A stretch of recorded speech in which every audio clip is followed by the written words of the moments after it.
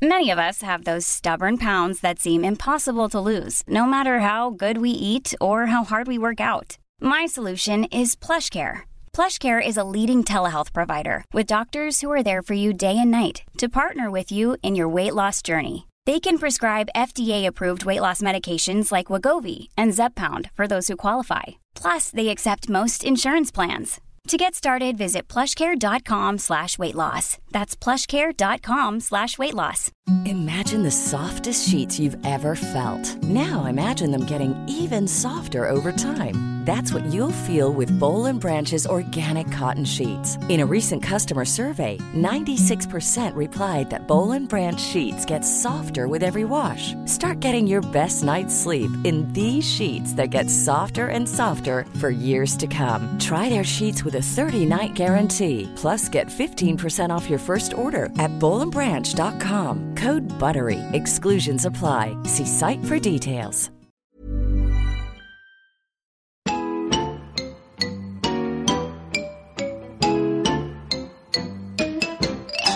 If we could talk to the animals, just imagine it. Chatting to a chimp and chimpanzee. Imagine talking to a tiger, chatting to a cheetah. What a neat achievement it would be. Okej, då säger vi varmt välkomna. Vi börjar köra igång här. Varmt välkomna till ett nytt avsnitt av Nodde. Nisse och den där äldre. Där Nisse sitter, vi ska ta det på en gång. Nisse sitter och skäms lite grann. Därför att vi har en ärad gäst här idag. Vi har min fantastiska vän Kristoffer Appelqvist här. Kan vi inte ge en liten applåd bara? Så här? Ja, hej. Tack. Hörru, välkommen hit. Tack så hemskt mycket. Varför vi skäms, eller Nisse skäms väldigt mycket, det är därför att vi skulle spela in det här klockan 3 och nu är klockan 4. Det är väl av marginell betydelse kanske för dig som lyssnar nu att det är inspelat 1 timme för sent. Ja, det är det. Utan det är viktigare här och nu i rummet. Var det lite nesligt, men nu när det sänds hos dig, då är det inget problem. Nej, det är inte ett problem för dig som lyssnare att någonstans. Men jag tror nog ändå att det kan, alltså om man vet om att det där är inspelat 1 timme för sent. Jag tror vi ska klippa bort det här och inte säga det. Tror du det? Ja, det tror jag. För man kan märka, för det var det jag tänkte, ursäkta oss på något sätt att det är dåligt stämning. Men varför säger man, nej, det är bättre att bara ha bra stämning. Och inte säga att det är inspelat 1 timme för sent. Det tror jag. För att grejen är att nu, att inte Nisse har sagt ett enda ord hittills, eller han har sagt lite så här bakom, och så, det är ju därför att han är, dels var han nervös när vi sa att vi skulle ha dig som gäst, och sen så sitter han och har dåligt samvete. Så jag vet inte varför, för det är konstigt att du har sagt. Och så sitter jag väldigt långt ner idag också. Så att... Varför gör du det? Du valde ju den platsen för att straffa dig själv. Självagen. Du vad heter det? Dels plågade dig själv genom att vara tyst. Ja. Och sen så satte du dig lägst på lägsta platsen. Ja, jag sänkte till och med stolen. Du tänkte inte på det? Nej, det var bara för att gömma mig lite. Ja. Jag fick ju dock mitt straff. Jag har suttit i en taxi i 45 minuter. Jag stackars dig. Ja. Var det ditt straff? Ja. Ja, men han åkte jättekonstiga vägar. Och så vågade jag inte säga till. Och så blev det jättedyrt. Ja. Så jag känner att det är lite straff. Fast det blev ju straff för er och lyssnarna då också, eftersom att det sköt ju upp. Jag vet inte, vad hände igår? Började jag bli intresserad av? Ja. Jag var och körde stand-up. Och sen... Var då? Och vänta, innan du börjar nu. För nu kommer Nisse, jag bara säger vad som kommer här nu. Nu kommer Nisse berätta en historia om att han var full igår. Men han kommer skylla på någon annan att han var tvungen att bli full. Kan inte du berätta om din kväll igår? Ja, lever du ohälsosamt? Nej, inte längre. För att nu har jag och Kristoffer ingått ett vad. Från första måndagen idag. Att vi ska leva hälsosamt. Så jag liksom tog ut mig det sista igår. Inte hans fel alltså? Nej. Och så, var en vän från Finland på besök som ville gå ut och ta en öl, så att jag skyllde på honom. Okej. Ja, men var körde du stand-up? Jag var på Big Ben och testade lite nya saker. Som funkar det eller? Ja, en del funkar väldigt bra. Ja. Vad var det för någonting? Vad testade du för något? Jag testade det jag skrev till Skämskuddegalan som gick av stapeln häromdagen. Det körde jag, och sen talade jag korsförgiftning. Men hur gick Skämskuddegalan? Det var jättebra. Vad är det för det är väl Fritte Fritzson och Martin Sonneby bland annat som delar ut alternativ till Guldbaggar? Nej, till Kristallen. Kristallen menar jag, förlåt. Just det. Och det var jättebra arrangerat. Ja.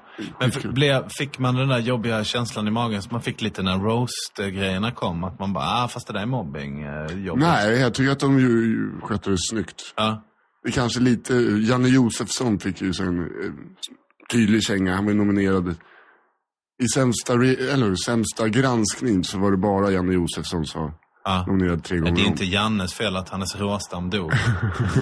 Men det är klart, han kunde ju ha slutat jobba. Det kunde han men alltså så Skämskudden var som alternativ. Det var inte bara alternativ att de ville ge ett annat pris, utan gav verkligen till... Det ger till det sämsta tv i Sverige. Jag fattar. Och det var skitbra. Vad heter han? Edvard av Silén. Han fick hederspriset. För att han är en lång och trogen tjänst av skitsketcher i Melodifestivalen. Ja, men det... Oj, jag tänker faktiskt, jag har faktiskt smsat Edvard av Silén. Ja, men alltså, inte för så lång tid. Jag var desperat. Jag kan säga så här, jag var desperat. Jag hade inte så mycket jobb. Jag har faktiskt smsat honom och sagt, fan, jag gillar verkligen, ska vi ut och jobba tillsammans? Ja, men tydligen så ska jag inte göra. Jo, men det har väl jag också kanske gjort någon gång.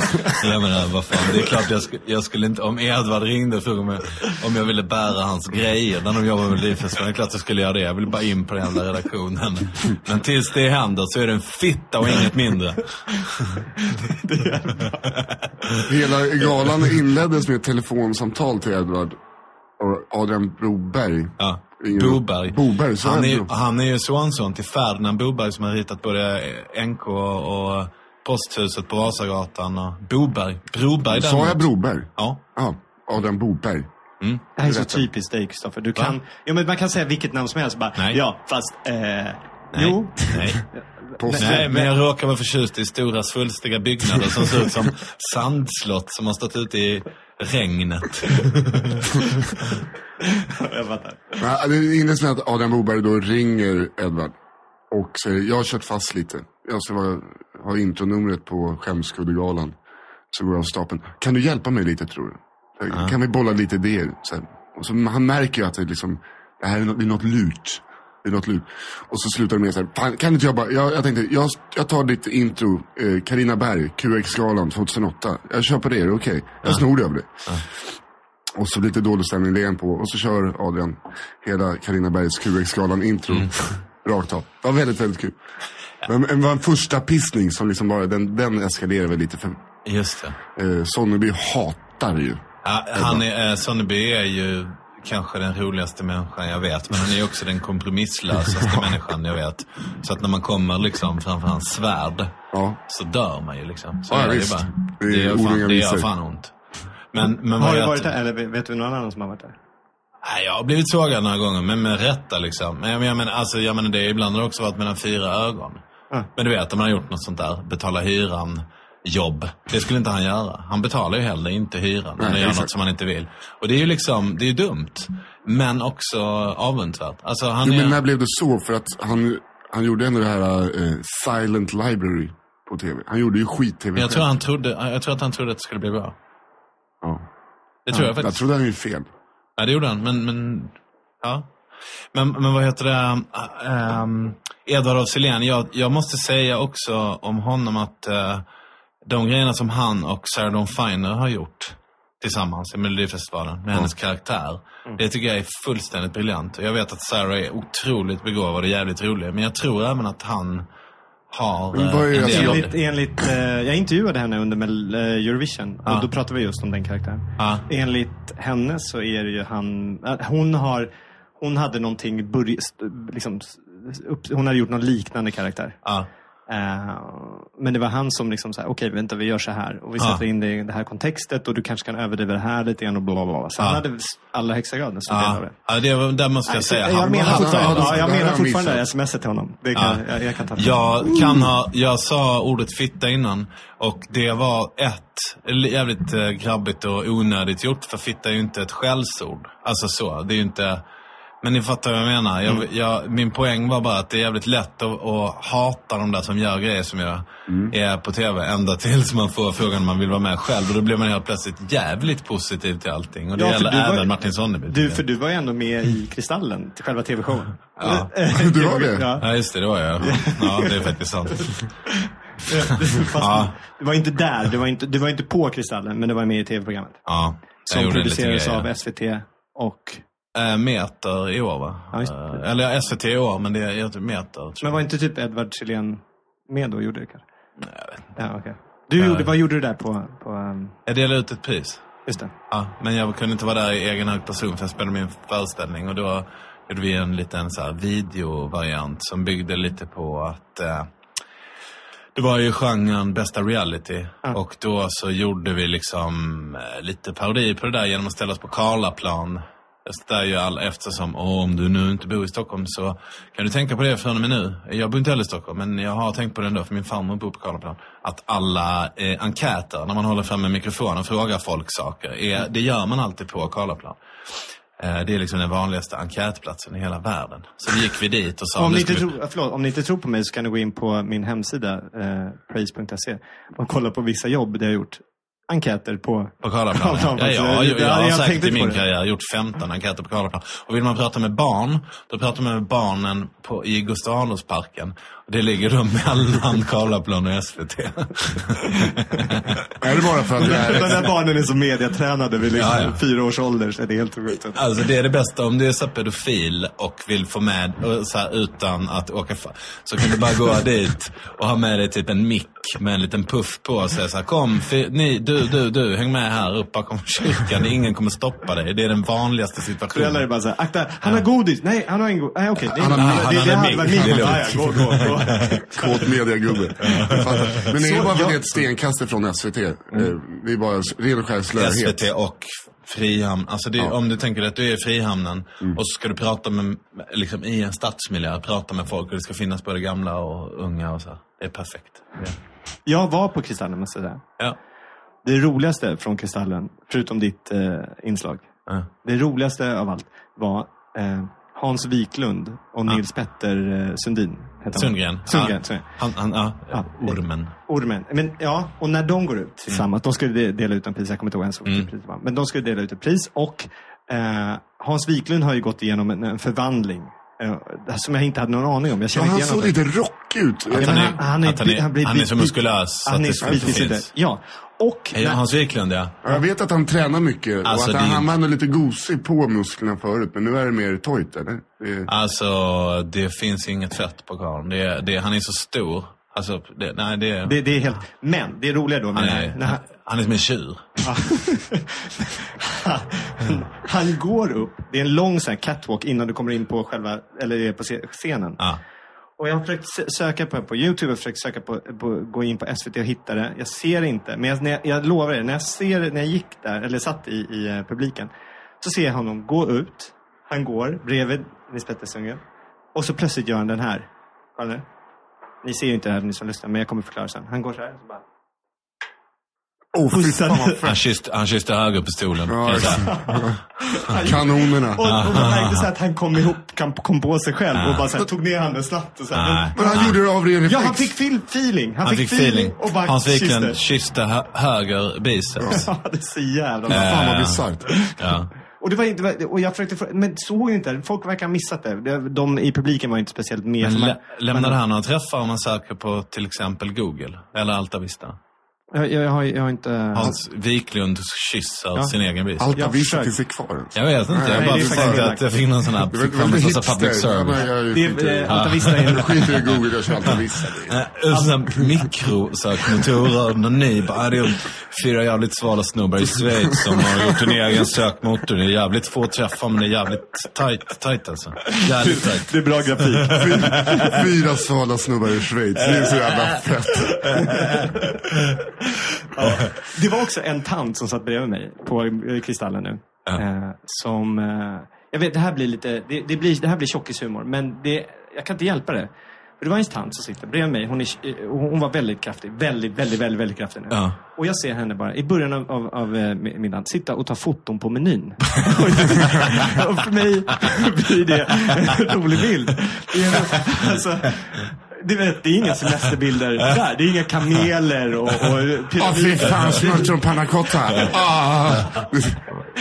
Minnas, inte fota maten. Nej, det är bara fy fan. Och idén om maten.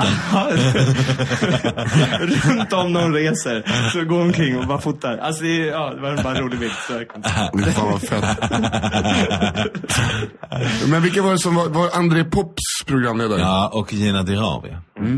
Det är en konstig match. Jag vet inte. André Pops, alltså han blev... För det första tycker jag att han ser ut som en 9-åring med progeria.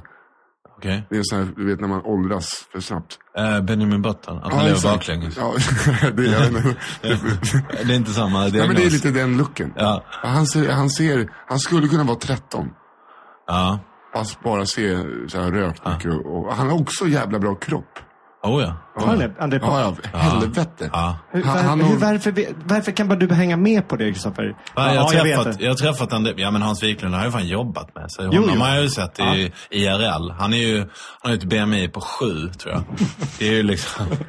och jag fattar, håller han på med film fortfarande? Eller är det bara så här, jag skiter i det där? Nej, men Hans Wiklund... Han gör en film på reklamradio. Ja, just det. Och sen skön kille också, tror jag, på någon annan reklam. Är inte det? Ja, men han är så här, nej, men de där filmgubbarna, de bara går ju runt och tycker till på olika ställen. Ja. Men han är väl en jävla bra filmgubbe, tror jag också. Jag tycker att han... Ja. Vad utmärker en bra filmgubbe då? Satan är vittula kunnig om film och håller sig ajour och går på alla jävla visningar, verkligen. Och framförallt bevakar filmer. Och folk som inte bara tycker om smal film. Han kan ändå säga, ja men fan, Fast and Furious 6, den hade någonting. Det betyder att han har kollat på 1, 2, 3, 4, 5 och 6. Och det är verkligen att ta en kula för en kompis, tycker jag, och göra det. För jag pallar inte det. Nej, alltså jag säger inte att det är en bra film. Men det är därför jag tycker att han är bra. Ja, det tycker jag. Han kan stå för det. Ja. Okej, jag fattar. Men därmed så tycker jag kanske att han är otydlig i sitt varumärke. Eftersom om man kollar på till exempel, nu uppmanar jag lyssnare att kolla på hans bild, hans avatar, hans profilbild på till exempel Twitter. Mm-hmm. Där han ju är i det närmaste naken, skulle jag säga, och spänner sig. Han gör Martin Björk. Ja, ungefär, ja, precis. Det är jätteobehagligt, för jag vet aldrig om det där är med glimten i ögat som Martin Björk. Kan det vara det? Vad är att göra Martin Björk? Det är att, som inte är helt insatt ännu. Det var Jakob Öqvist och Martin Björk som... Det var väl någon hunkig typ som lät sig fotograferas sådär inoljad med på en fäll, eller med en fäll runt höften och så här. Jag kommer inte ihåg av de två? Nej, någon snyggo liksom. Okay. Det kan ha varit en Skarsgård eller något sånt där. Uh-huh. Jag menar, Martin och Jakob är jättesnygga båda två, det var inte det jag menar. Men de tror i alla fall gav sig fan på att liksom komma upp i samma level av fitness. Sarong-fitness. Jag sa fan en sarong. Och så tog de foton, alltså fattade samma foto, samma påse, samma fäll och allt. Framförallt det finns men vad är det? Man är 40 år och lite för mycket magmuskler. Jo, men var det ett skämt? Jag är fan 40, han måste vara 50. Martin Björk han är 42. Vad är det då? 71? 71. Ja, just det. Alltså någonting, och sen har han ju bilden av en pool och folk står i formationen love och så här, mycket sådana. Ja, men vad är det man försöker visa då? Alltså, jag förstår ska inte jag säga vad det är? Martin, förlåt. Jag tycker om honom. Men jag ska säga rent varumärkesmässigt får man en känsla av att det här är människor som är på promotion-turné. Fast att de ger inte ut någon bok. Förstår du? Man tänker så här, varför är du på promotion-turné? Det är det ditt, alltså du vet, man kan inte jobba med att vara på promotion-turné. Man jobbar i röven av som att skriva en bok eller göra en film eller uppfinna ett paraply med lampa eller vad som helst. Sen ger man sig ut på promotion-turné och är snygg och solar och säger roliga saker. Och i slutet av varje framträdande så säger man, just det, jag glömmer inte köpa mitt paraply. Men när människor gör det utan att säga, glömmer inte köpa mitt paraply, då fattar man inte, då är det ju... Förstår du? Ja, det där har jag aldrig tänkt på. De promotar sig själva hela tiden. Men... Vem mer? Berätta, nämn en till. Jag tycker att Hasse Bronténs golfkarriär är lite likadan. Ja, fast är inte det någon välgörenhet? Nej. Kolla här. Brohof, tisdag. Idag är jag på med röda kläder. Alltså Brontén gör ingenting för välgörenhet. Alltså...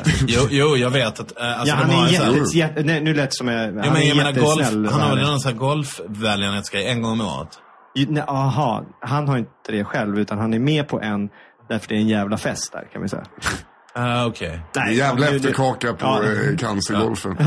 Det kan vara bra för honom att vara där. Det är andra kändisar som är där. Och han jag säger inte att han inte bryr sig om. Men säger du att hans hjärta är av sten? Nej, tvärtom. Alltså, hans hjärta är fantastiskt bra. Men jag säger inte att han är liksom, han är inte kompromisslös som Martin Sonneby. Om vi säger så. Nej, och nu kan man ju också fråga sig vad Martin Sonneby har gjort för välgörenhetsgrejer också. Alltså. Jag har för mig att han har någon sån här legalized badge på sig någon gång. Om det skulle kunna räknas som någon sorts idealism möjligen, jag vet inte. Och jag gjorde bort mig på Kristallgalan också. Okej. Jag hade en sån pinsam situation så att... jag stod och pratade med några, jag behöver inte säga vilka det var, men det var några så här som var liksom på ett produktionsbolag och som var lite skitsamma, det var Martin Dahlin och nätverkade du det? Och jag nätverkade. Det var Martin Dahlin, han var där som han hade investerat i ett företag som håller på med TV. Så jag stod och pratade med honom av någon anledning sen på natten. Innan vi fortsätter, fan, hur rik är han förresten? Hur gick han helt... Han gick rik ur den här skjortförsäljningen också, va? Jag vet inte. Det tror jag det kändes inte. Jag köpte dem allihop. Jag har sjukt många hemma. Dahlin-skjortor. De är svindyra också. Är det sant? Ja. Nej, men det låter som att jag är så här skjortkonnässör. Det är inte alls. Det är bara det att innan Dressmans Battistini-utgåva så var det en av de få tjockisskjortorna som gick att köpa. Och så var de så här dyra och det stod en populär fotbollsspelares namn på som var så här känd skån. Så det var men alltså, vad fick man ge för en Dahlin XXL? Jag vet inte om det var kanske typ 1200 spänn. Det är ändå ett bra pris. Alltså det är lite pengar. Nej, det är mycket pengar, men det är överkomligt. Alltså det är en jävla bra skjorta också. Det är jävligt mycket för en skjorta, måste jag säga. Ja, det är klart att det är jävligt mycket för en skjorta. Men är det du är sån inte... som köper t-shirtar för 800 spänn också? Nej, vad fan. Det handlar ju inte om det. Men hade Dahlin haft t-shirtar för 800 spänn så kanske de hade. Nej. Alltså om det hade funnits kläder i min storlek på Biltema så hade jag köpt dem där. Det är ju inte det handlar om. Och nu finns det ju Dressman som är i allt väsentligt samma sak som Biltema, fast med tyg. Och då köper jag skjortor där. Eller på Nisses Hermode. Men alltså det finns inte kläder till mig på Hennes och Mauritz. Jag är helt enkelt för barbapappamässig. Det finns inte barbapappadräkter överallt. Och då måste man hosta upp lite. Det är inget konstigt. Man betalar för tyg helt enkelt. Nej, men man betalar för att de tog i. Alltså de använder kanske så här 8% mer tyg till de skjortorna än till de som är så här till er. Och så tar de typ 800% mer betalt. Men det är omställningsavgifter alltså? Nej, det är inte det. Utan det är att de tar betalt för min ångest. De vet hur ångestriden är när jag kommer in. Så de skulle kunna säga så här: men bara skriva över ditt hus på mig. Så får du komma ut. Ge mig en påse med grejer så får du gå ut liksom. Och så skulle jag fan göra det. Jag är så jävla mottaglig. Ja. Jag fattar. Jag stod och minglade med honom i alla fall. Martin Dahlin. Han har hål i örat. Han håller örat. Jag tror inte han var så jävla... För han var för trevlig för att vara... Eller var han full? Men han var... Nej, han var inte så full. Men han var hur gammal är han nu? 50? Typ. Ja, 45-50. Men han var jävligt... Var han snygg? Ja, riktigt bra. Riktigt bra. Ja. Och ja, men du vet, så här, väldigt... stor... Han är lite snett leende, lite härligt. Härligt leende. Vad som hände?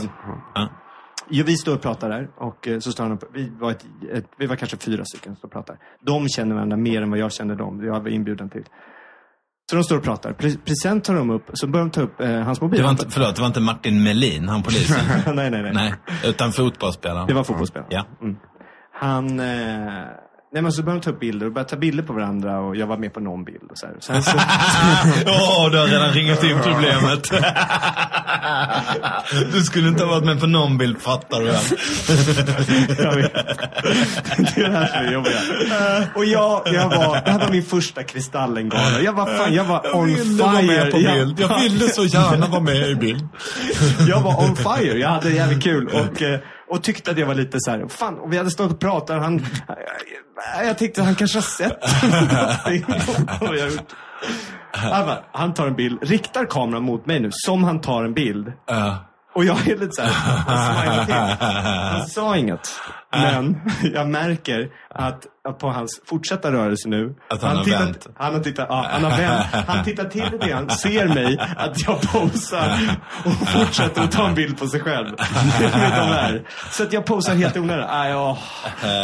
Så man bara typ jag trodde att det var värre än att hälsa, du vet, när man går och man tror att de hälsar på dem, man träffar någon bakom, liksom, du vet, man möter två personer. Jag trodde inte det fanns någon värre situation, men det här var mycket, för jag stod ändå så här, ensam, de känner varandra, jag står ensam med mig, tycker att jag börjat lära känna någon nu och minglat på ett lite grann, och sen bara han hade ingen aning vem du var, eller? Nej, men vi hade stått och pratat. Vem är den här killen? Jag vet. Men hade ni stått och pratat så länge så att det hade verkat rimligt att han började fota dig? Jag vet inte vad jag tänkte. Fan, det är det i och för sig. Det gör nu det. Ja, men du vet, det här står jag med trevliga. Ja. Det kan man ju tänka sig med. Ja, faktiskt. Jag undrar om inte jag ska göra det nu. Nämnde du någonting om så här, flöjt in i fotbolls... Det är det enda jag skulle nog göra, om jag blir lite nervös med Martin Dahlin, att jag känner att jag måste prata fotboll. Nej, vi pratade... Var han en av de där guld-EM-killarna 94? Språngnicken. Det var mycket så att Martin Dahlin kom och bara kom flygande och nickade. Det var hans grej. Ja, just det. 94. Ja, 94. Han kom ju bara in och så bara boom. Var inte hans, det var Zlatan som ju avgjorde med Argentina, va? Var inte det? Som gjorde det? Nej, inte 94. Nej, vad det var ju om du pratade så här med Martin Dahlin om fotboll. Nej, men Zlatan, var det mot Argentina 94 eller? Ja. Fan, vilken match är det? Wow. Ta en bild. Ja, men du ser, ja. Men vilka var nyckelspelarna 94 då? Det var ju Roland Nilsson. Brolin var ju en han var ju med i världslaget och sen hade vi ju Jonas Tern. Stefan Schwarz. Just det, Schwarz. Patrik Andersson. Jag bara säger, här var jag 10 år gammal. Det här ska ju ni kunna. Det här ska ni kunna.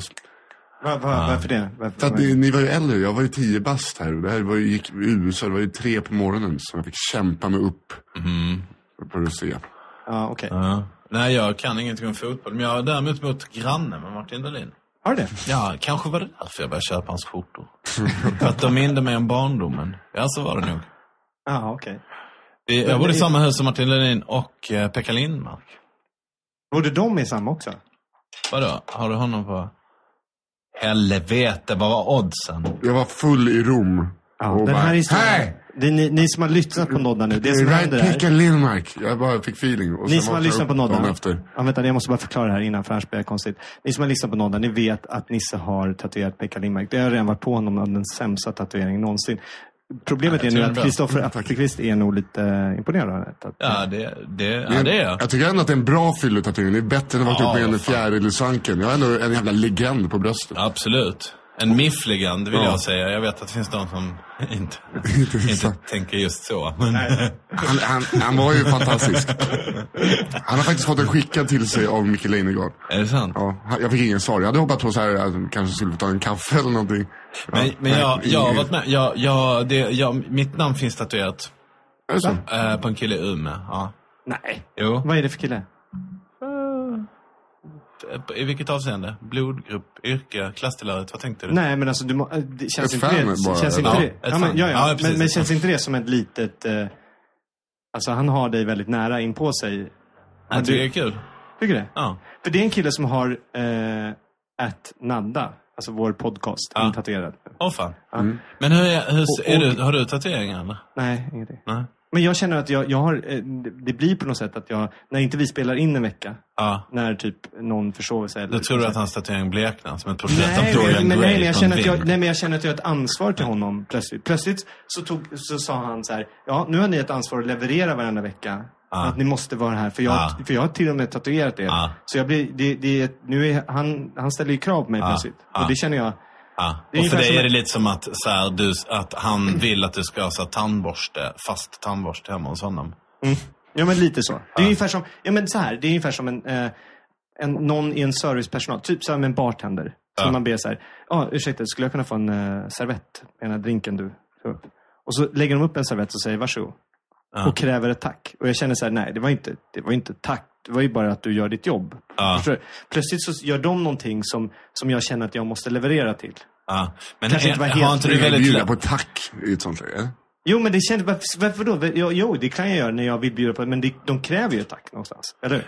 Fast om vi skiter i den usla liknelsen. Okay.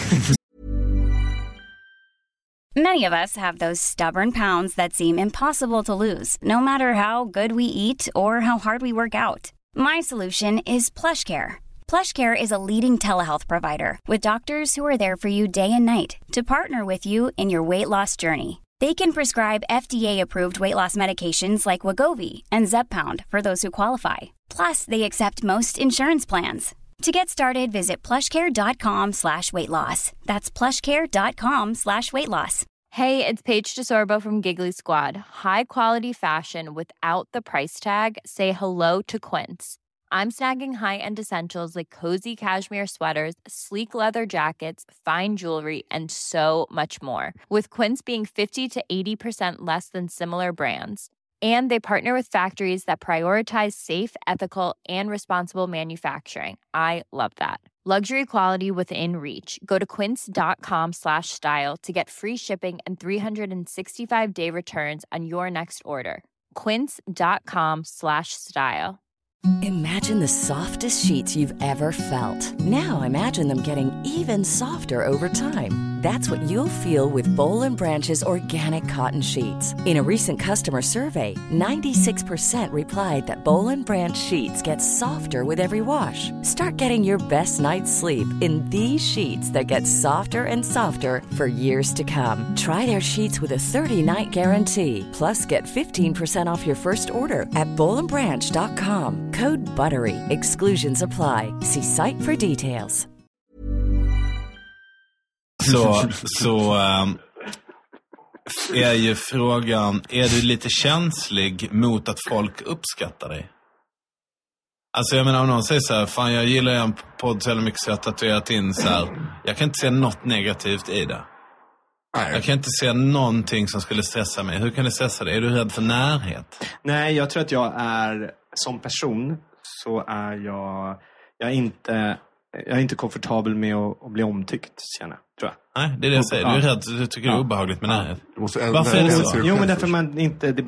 jag tror att för min del är ju någonstans att det är en osäkerhet. Och det är därför man står och gör det man kanske gör. Liksom, att man vill ha... Jag kan inte ge mig själv en massa cred. Eller jag tycker inte om mig. Men det betyder då att du är så här bekräftelseknarkare? Mm. Ja, alltså så in i alltså, är du också det? Ja, det är inte lika mycket kanske. Jag är helt sjuk. Alltså jag kan ju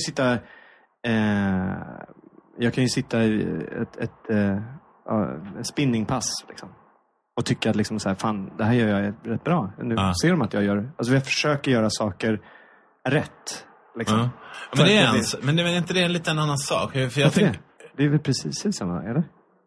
Men det kan ju också vara att man är lite så här rädd att sticka ut liksom. Nej, jag vill att de ska se att jag är att du levererar liksom. Ja, att jag blev där här. Ja, just det.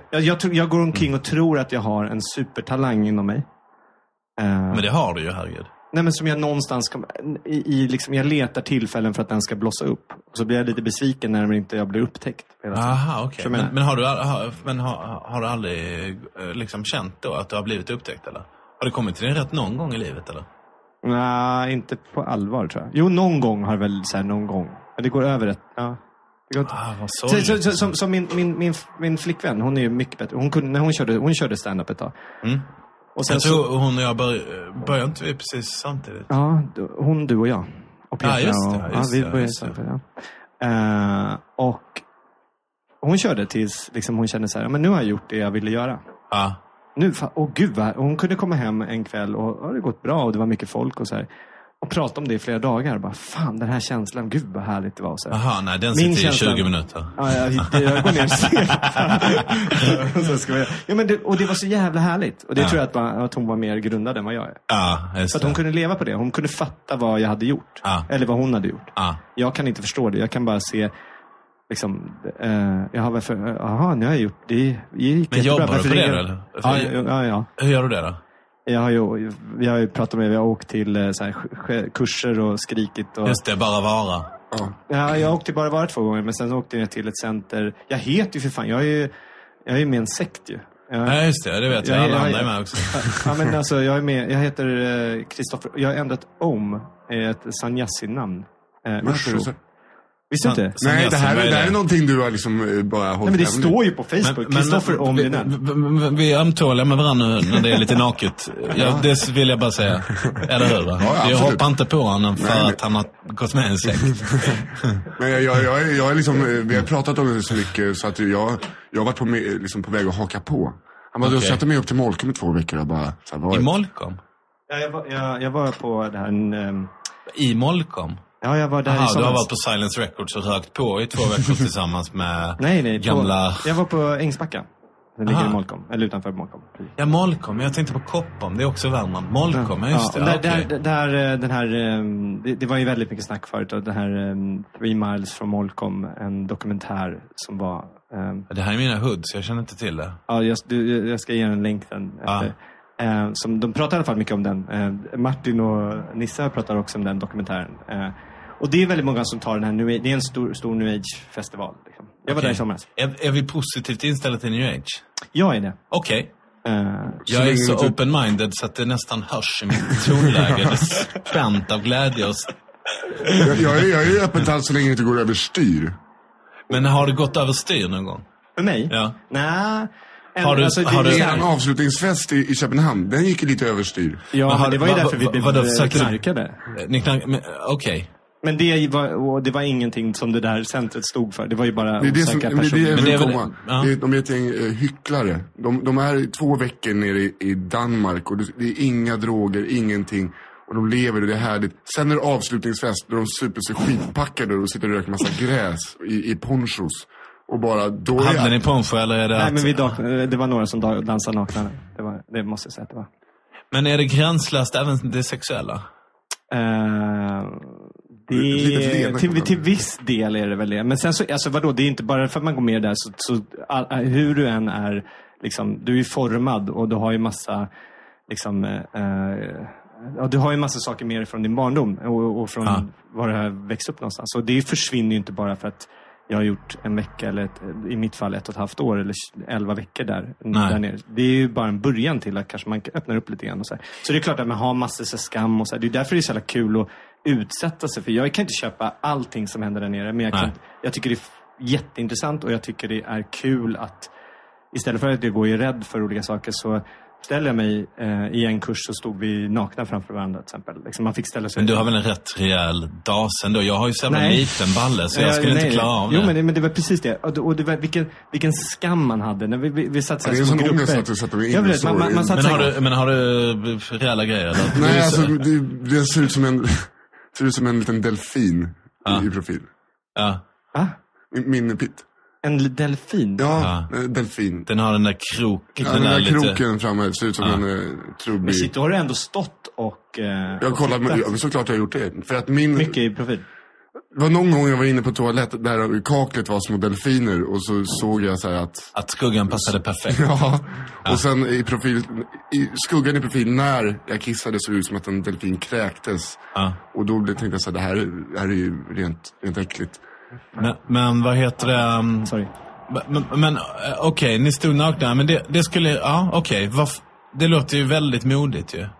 Men det är det, man utmanar sig själv och växer som människa. Det är hela grejen. Och man utmanar sig själv också att titta på var man har fått en massa skit som man går. Jag till exempel är typ en av de bittraste personerna. Jag går omkring och tror att liksom alla är emot mig i hela världen. Liksom. Varför får inte jag en chans? Varför inte... Och så tänker jag att... Nej, det är väl Lasse Karlsson. Nej, men jag är fan... Du är väl 2? Eller har ni rankat om? Nej, men okej, jag kanske är nära där. Lasse Karlsson är en annan komiker som jag älskar. Han är fantastisk. Men jag har aldrig pratat med honom utan att han har tagit upp det faktum att det är orättvist att han inte gör mer tv än man gör. Jag tycker ändå det går jävligt bra för honom. Ja, men det är just det här att den här känslan... lever på att berätta roliga historier för människor som dricker öl och jobbar med tv lite då och då. Och visst, han skulle verkligen förtjäna ett stort break. Så är det ju liksom. Det är han skulle kunna förtjäna ett break när han utmärker sig. Nej, eller när han slutar gnälla. Sluta grina. Eller när man liksom slutar. Och det var egentligen så här. Jag kände att jag var så sjukt trött på att det är så obvious att det är saker från min barndom och hur man har växt upp och varför som styr mitt liv nu. Som jag agerar ifrån.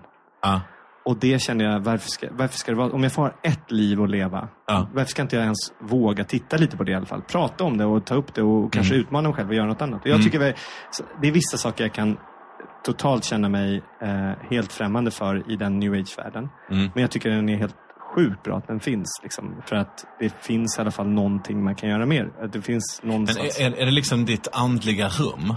Är det där? För jag tänker att för människor som är religiösa så är det väl det som... Så har de sitt sånt där de kan så hålla på och filosofera av sin existentiella ångest och sånt där. Är det ditt, liksom, är det där du får vara andlig?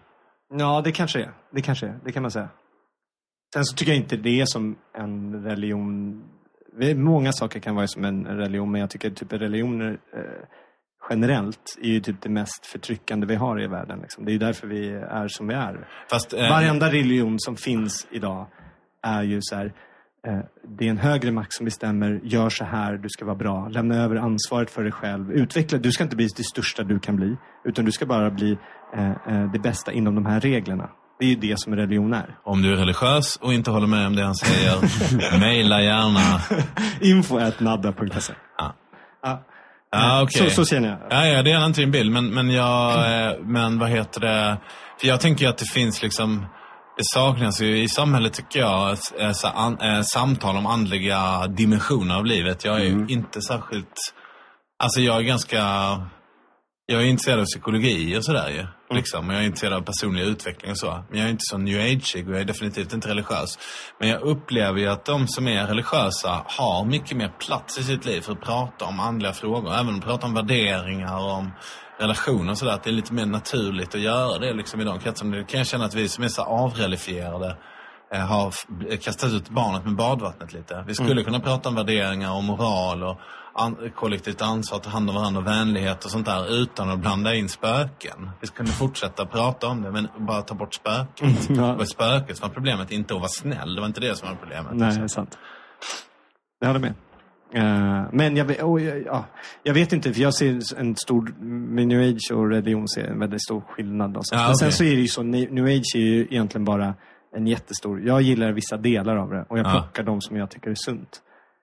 Sen så tycker jag att det finns vissa som går alldeles för långt och vissa som det här känns inte alls relevant för mig och det här bla. Man tänker lite så sökare, tänker jag på. Det är det första ordet som kommer upp när de säger New Age, tänker så här. Ja, men det är det ju mycket. Är du sökare? Jag är nog väldigt mycket sökare. Nisse? Jag är helt främmande för det här, för att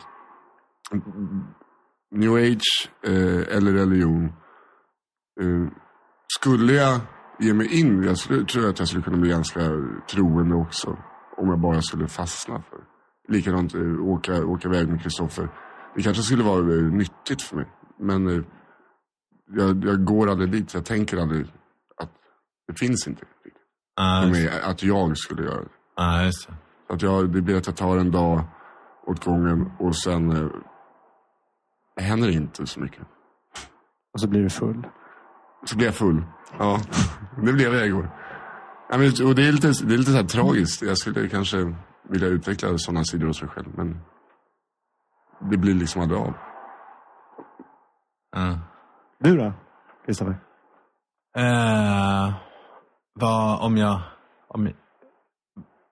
Vilken del i den personliga utvecklingen känner du? Jobbar du, för du står ändå uppe på scen och du har du är ändå någon slags, det finns en, jag vill underhålla, jag tycker det är om att få folk att skratta. Varför, vilken del är det du liksom i dig själv som du får mättat?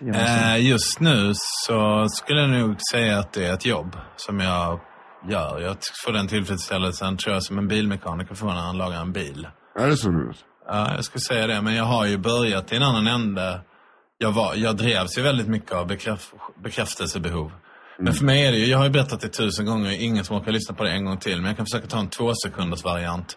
Jag uppträdde på Cirkus, Hasse Alfredsson var där, Gösta Ekman satt i publiken, Gösta Ekman kom fram efteråt och liksom tackade så hemskt mycket och drog mina skämt för mig. Jag sprang hem till hotellet genom stan och tänkte att jag var kung över hela den upplysta världen. Tog en dusch och såg mig själv i spegeln och vips så var självförtroendet borta för att jag tyckte att jag var tjock. Och då så var hela den här, och då insåg jag så här, men om inte det räcker, att det inte är kungen över hela liksom underhållningsuniversum i min värld. Jag steg, men om inte hans beröm räcker, men då räcker ingenting. Då kan jag inte fortsätta jaga det här. Det kommer inte spela någon roll hur bra det går för mig. Jag insåg att det var en stark drivkraft för att få andra människors bekräftelse. Men när jag inser då att det spelar ingen roll om den ratten går upp på 110 så kommer det inte räcka. Jag kommer fortfarande hitta. Då måste jag lära mig tycka om mig själv. Så då gick jag direkt i terapi, bums. Och sa att jag har gått jättemycket terapi. Jag måste lära mig tycka om mig själv ändå liksom. Och det finns ju massa övningar för det. Och jag tycker faktiskt att, vad heter hon, självkänsla nu, vad heter hon? Mia Törnblom. Hennes böcker, jag har läst hennes böcker också. Jag tycker de är klockrena. Och där får man verkligen lära sig skillnaden mellan självkänsla och självförtroende. Och i mitt fall var det tydligt att jag inte hade någon självkänsla. Och det är lite tufft att bygga upp det när man är vuxen. Det ska man gärna få hjälp med när man är barn av sina föräldrar. Men det gick inte så bra den gången, så jag har gett mig fan på att göra det. Och jag tycker det har gått rätt bra. Så jag tycker inte jag har riktigt det. Jag har inte alls det bekräftelsebehovet längre. Jag är mycket mindre känslig för om det går dåligt också. Sådär. Ja, för jag kan vara helt knäckt efter ett gig. Jag kan vara knäckt i 2 veckor om det. Även fast det inte går jättedåligt. Bara att jag har ändå som mål att vara bäst. Och sen få folk att skratta så mycket som det går. Och lyckas inte jag med det, då har jag misslyckats med det som jag anser mig själv vara bäst på. Men den ambitionen den har jag ju också. Jag är ju competitive så in i jävla helvete. Det är ju verkligen, jag är ju i det här för att vinna. För mig är det ju liksom en sport. Så jag tar det ju hårt om jag inte är bäst en kväll. Det händer ju ofta, men det tar jag ju hårt. Men jag har inte bäring på min känsla av människovärde. Jag blir inte deppad, utan jag kommer hem och säger det gick dåligt på jobbet. På mitt jobb gick det dåligt idag, jag vann inte. Som om jag hade varit en bilmäckare. Jag lyckas inte laga den där bilen. Jag ligger inte plåga mig till sams eller... Men med bilmäck-liknelsen, kan inte du komma upp i den här... Det har hänt mig några gånger och jag vet inte om jag pratar om det på den här podcasten eller inte. Men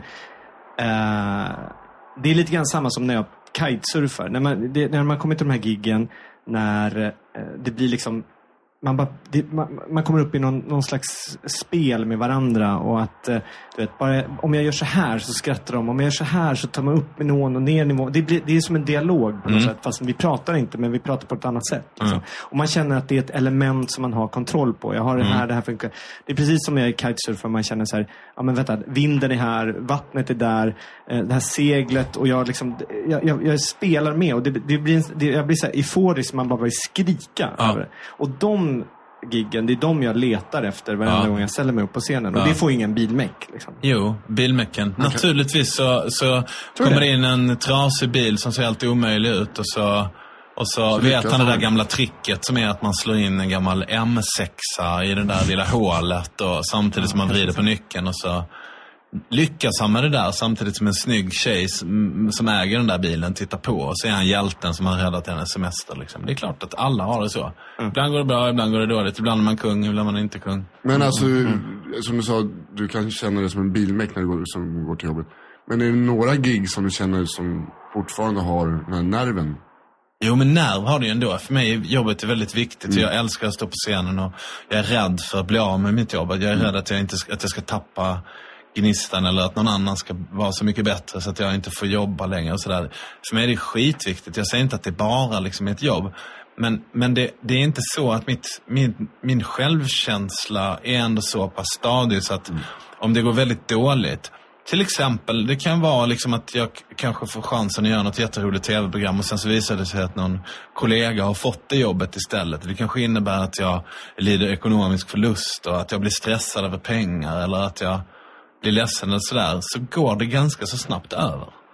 det är liksom inte hela jävla världen. Alltså det är faktiskt så. Den där självkänsliga hålet i själen som jag har haft i en stor del av mitt liv är borta. Och det är jävligt skönt. Jag tycker det finns alldeles för lite situationer i livet där man sitter verkligen och pratar på riktigt. Liksom. Så vi har varenda måndag som vi börjar med ikväll igen. Så från 7 till 9 så samlas vi ett gäng personer. Så har vi en sån här sharing som det heter. Att man får komma dit om man vill.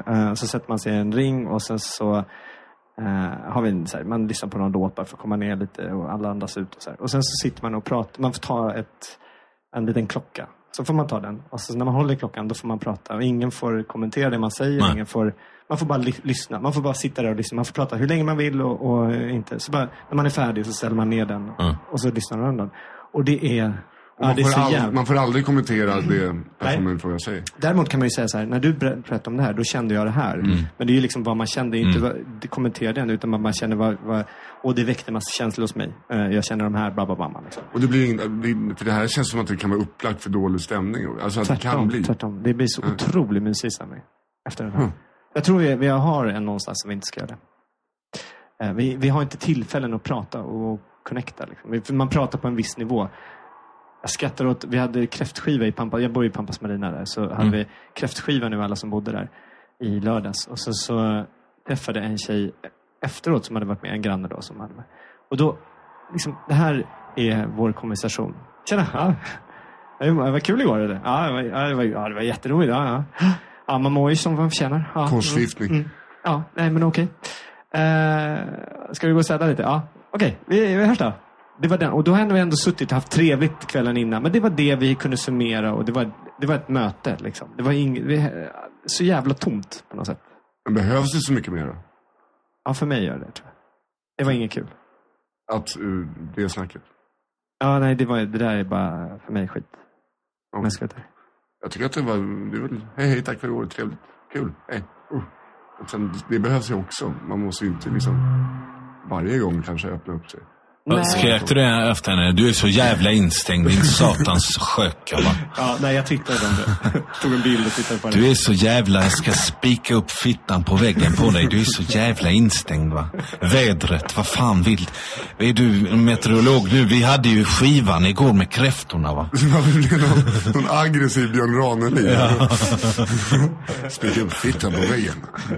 Och du, vi måste ju ändå prata om din show någonstans. Du är ändå här, du har ju fast i förra veckan hade du nypremiär på din show. Ja, kan man säga. Jag var på Lunds Sommarfestival, ja precis. Nypremiär. Ja, det får man nog säga.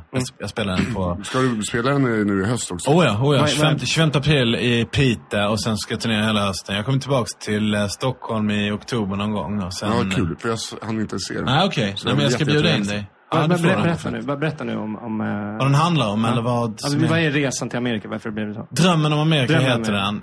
Det handlar om lite olika saker. Det handlar om mitt kärleksförhållande till idén om USA. Jag har aldrig varit där. Och då frågar man sig, varför har du inte varit där? För att det är svindyrt. Jag har 2 barn och så jag har varit i Istanbul eller jag har varit på massa andra ställen. Det har inte varit, när man väl åker till USA så vill man inte gärna vara över helgen.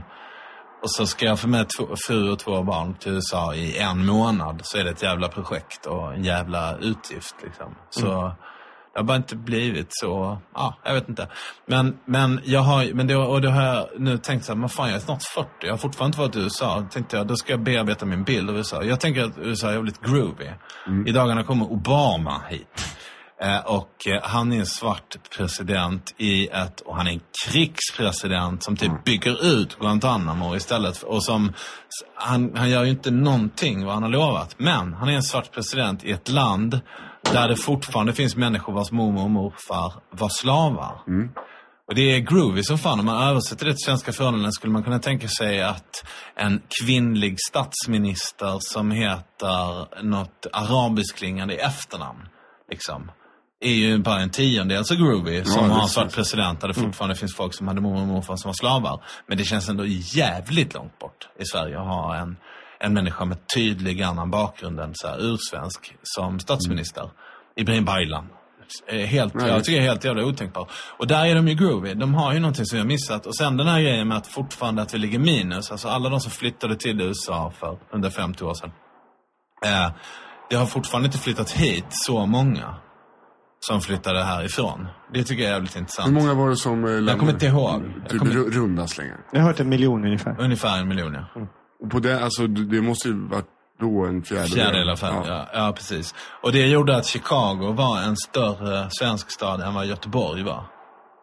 Chicago var den andra största svenska staden. Det handlade ju om massor med grejer. Det handlade om att USA behövde arbetskraft och de var ganska picky när det gällde vilka som fick flytta in och sådär. Det var inte bara sockersött, men i stort sett så ser jag det så här. I Sverige hade människorna inte rösträtt. De hade inte rätten att behålla frukten av sitt eget arbete. De var tvångsanslutna till kyrkan. Det var inte religionsfrihet. Det var i mångt och mycket liksom... Ett u-land. Ja, vad sa du? Ett u-land kan man väl säga. Ja, och det var jävligt odemokratiskt. Du inte får rösta, du får inte tro på vilken gud du vill. Hur hårt du än jobbar så kommer kungen eller prästen att ta det som de har tjänat ihop. Och dessutom så hade de medicinska framstegen varit så stora så att barnen började överleva och kidsen blev... Alla ungarna överlevde, så helt plötsligt hade alla 10 barn var. Så massexplosion av befolkningen. Och så drog de till USA och där sa de, varsågod här, det är bara att sätta igång och jobba och behåll själv det du knegar ihop. Och du har rösträtt och vi har religionsfrihet. Det är jävligt coolt. Nu är USA uppe i en befolkningstäthet på 31 människor per kvadratkilometer. Sverige ligger på 21 människor per kvadratkilometer. USA är ganska tomt. De har stora öknar, stora naturreservat och sådär. Om man jämför med till exempel Storbritannien som har 250 människor per kvadratkilometer. 250. Vi har 21. Oj jävlar. Det är fan helt... Fan, vilken statistik du ser. Det är sån statistik som jag älskar. Men alltså det är perspektiv bara. Ja. Om man då tänker liksom så här att det finns, enligt UNHCR så finns det 44 miljoner flyktingar i världen. Folk som är utanför sina egna länder. Om man bara räknar dem som är utanför sina egna länder. 44 miljoner.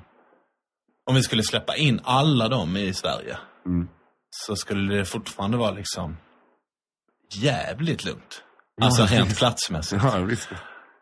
Och det liksom varför kan vi inte göra det då bara? Om det är folk som är på flykt liksom, som blir jagade undan krig. Och föreställningen handlar lite om hur skulle det gå till då om jag var tvungen att ta hand om 4 människor som inte kan språket och inte kan liksom. Man ska bara gå runt med någon jävla dagisgrupp och säga hälsa inte på honom, du känner för att ta honom och du vet så här, nu ska vi fira jul så här, och så, du vet. Sådär. Det är liksom, jag försöker kolla på det genom skrattspegeln. Det är faktumet, det handlar mycket om det. Sen handlar det också om det Sverige som jag växte upp i, som var jävligt, jag menar nu är du yngre än vad jag är, så du vet kanske inte att vi hade en statlig hamburgerkedja när jag och Kristoffer var små. Alltså, vi fick inte gå på McDonalds, vi skulle gå på Klock. Det var Klock som var... Nej, alltså, jag växte upp med Klock också, men jag kunde ju välja. Ja. Jag valde bort. Men visste du att den var statlig? Nej, det visste jag inte. Det är sjukt. Det är faktiskt jättesjukt att... varför är ingen som har sagt det tidigare? Nej, för att det var normalt. Det är det som är grejen. Det var normalt. Det var normalt att staten ägde hotell. Sara-hotellen var statliga. Alltså, Televerket. Allt var statligt. Allt var statligt. Och det innebar en trygghet och det fanns någon kollektiv fin solidaritetstanke. Men det var också lite en jävla känsla av att bo i Sovjetunionen. Och när det då fanns ett färgglatt land där de inte satt och kollade på lerfilmer och skäggiga jävla bakfulla typer som satt och spelade dockteater med smutsiga raggsockar i pannkakor, utan det var så här Kalle Anka-film liksom. Det är klart man längtade dit och tänkte det där är paradiset på jorden. Och den där komplicerade kärleksrelationen till ett land som man aldrig har varit i. Om det handlar min föreställning. Det är jättebra ju. Och den är... Fick du ge en känga till Syster Ryster och vet du? Ja. Vad heter han som... Fast saken är att jag älskar Staffan Westerberg. Staffan Westerberg, exakt. Han är en jävla bra skådespelare. Jag har sett en föreställning som han har gjort tillsammans med Staffan Göte på Teater på Hundsgatan 4, som är det bästa jag sett i hela mitt liv, som heter Byta trottoar. Så jag kan inte egentligen hacka på honom, men jag menar som barnprogram betraktat så var det ju inte så jävla bra. Nej, det var inte hippt. Man fick ju lite ont i magen av att kolla på det där. Ja, men det är många som... Det känns men det är ju många som har suttit och är fortfarande rädd för att stå på täten. Och... Ja. Så är det. Det var ju skrämd en hel generation. Storpotäten. Det här, alltså, jag fick ju en liten del av det här. Ja, just det var ju din men innan dess så var det ju den här pannkakan alltså. Pannkakan. Ja, men det Hörru du, vi har nu spelat in en timme, så vi ska nog faktiskt tacka. Vad kul att du var här, och vad skönt, för det var ett program som blev... Ja, det blir så. Jag tycker vi släppte den här dåliga stämningen. Ja. Det är bra. Och bra. Det funkar väl. Och jag är jätteglad. Du har tagit det hela... Alltså, Kristoffer, du tog det hela tiden till Värtahamnen där vi sitter. Eller jag sitter. Ni ser ju det varje vecka. Men du har tagit hit, och jag är jätteglad för det. Ja, tack för att jag fick komma. Lycka till nu med din show. Tack. Men vi lägger länken på nadda.se. Så lägger vi länken självklart. Grymt. Och vi måste ta en gruppbild också åt rätt håll, så jag får vara med på en bild. Mycket med bilder av honom här. Ja. Fota med Klippa in Martin Dahlin. Gör det. Hörrni, tack för mycket. Hej då. Hej. If we could talk to the animals, just imagine it, chatting to a chip and chimpanzee. Imagine talking to a tiger, chatting to a cheetah. What a neat achievement it would be if we spoke slang to orangutans. The advantages any fool on earth can plainly see. Hey, it's Paige DeSorbo from Giggly Squad. High quality fashion without the price tag. Say hello to Quince. I'm snagging high-end essentials like cozy cashmere sweaters, sleek leather jackets, fine jewelry, and so much more. With Quince being 50 to 80% less than similar brands. And they partner with factories that prioritize safe, ethical, and responsible manufacturing. I love that. Luxury quality within reach. Go to quince.com/style to get free shipping and 365-day returns on your next order. Quince.com/style. Imagine the softest sheets you've ever felt. Now imagine them getting even softer over time. That's what you'll feel with Boll & Branch's organic cotton sheets. In a recent customer survey, 96% replied that Boll & Branch sheets get softer with every wash. Start getting your best night's sleep in these sheets that get softer and softer for years to come. Try their sheets with a 30-night guarantee. Plus, get 15% off your first order at bollandbranch.com. Code BUTTERY. Exclusions apply. See site for details. Discussing Eastern art and dramas with intellectual llamas. That's a big step forward, you'll agree.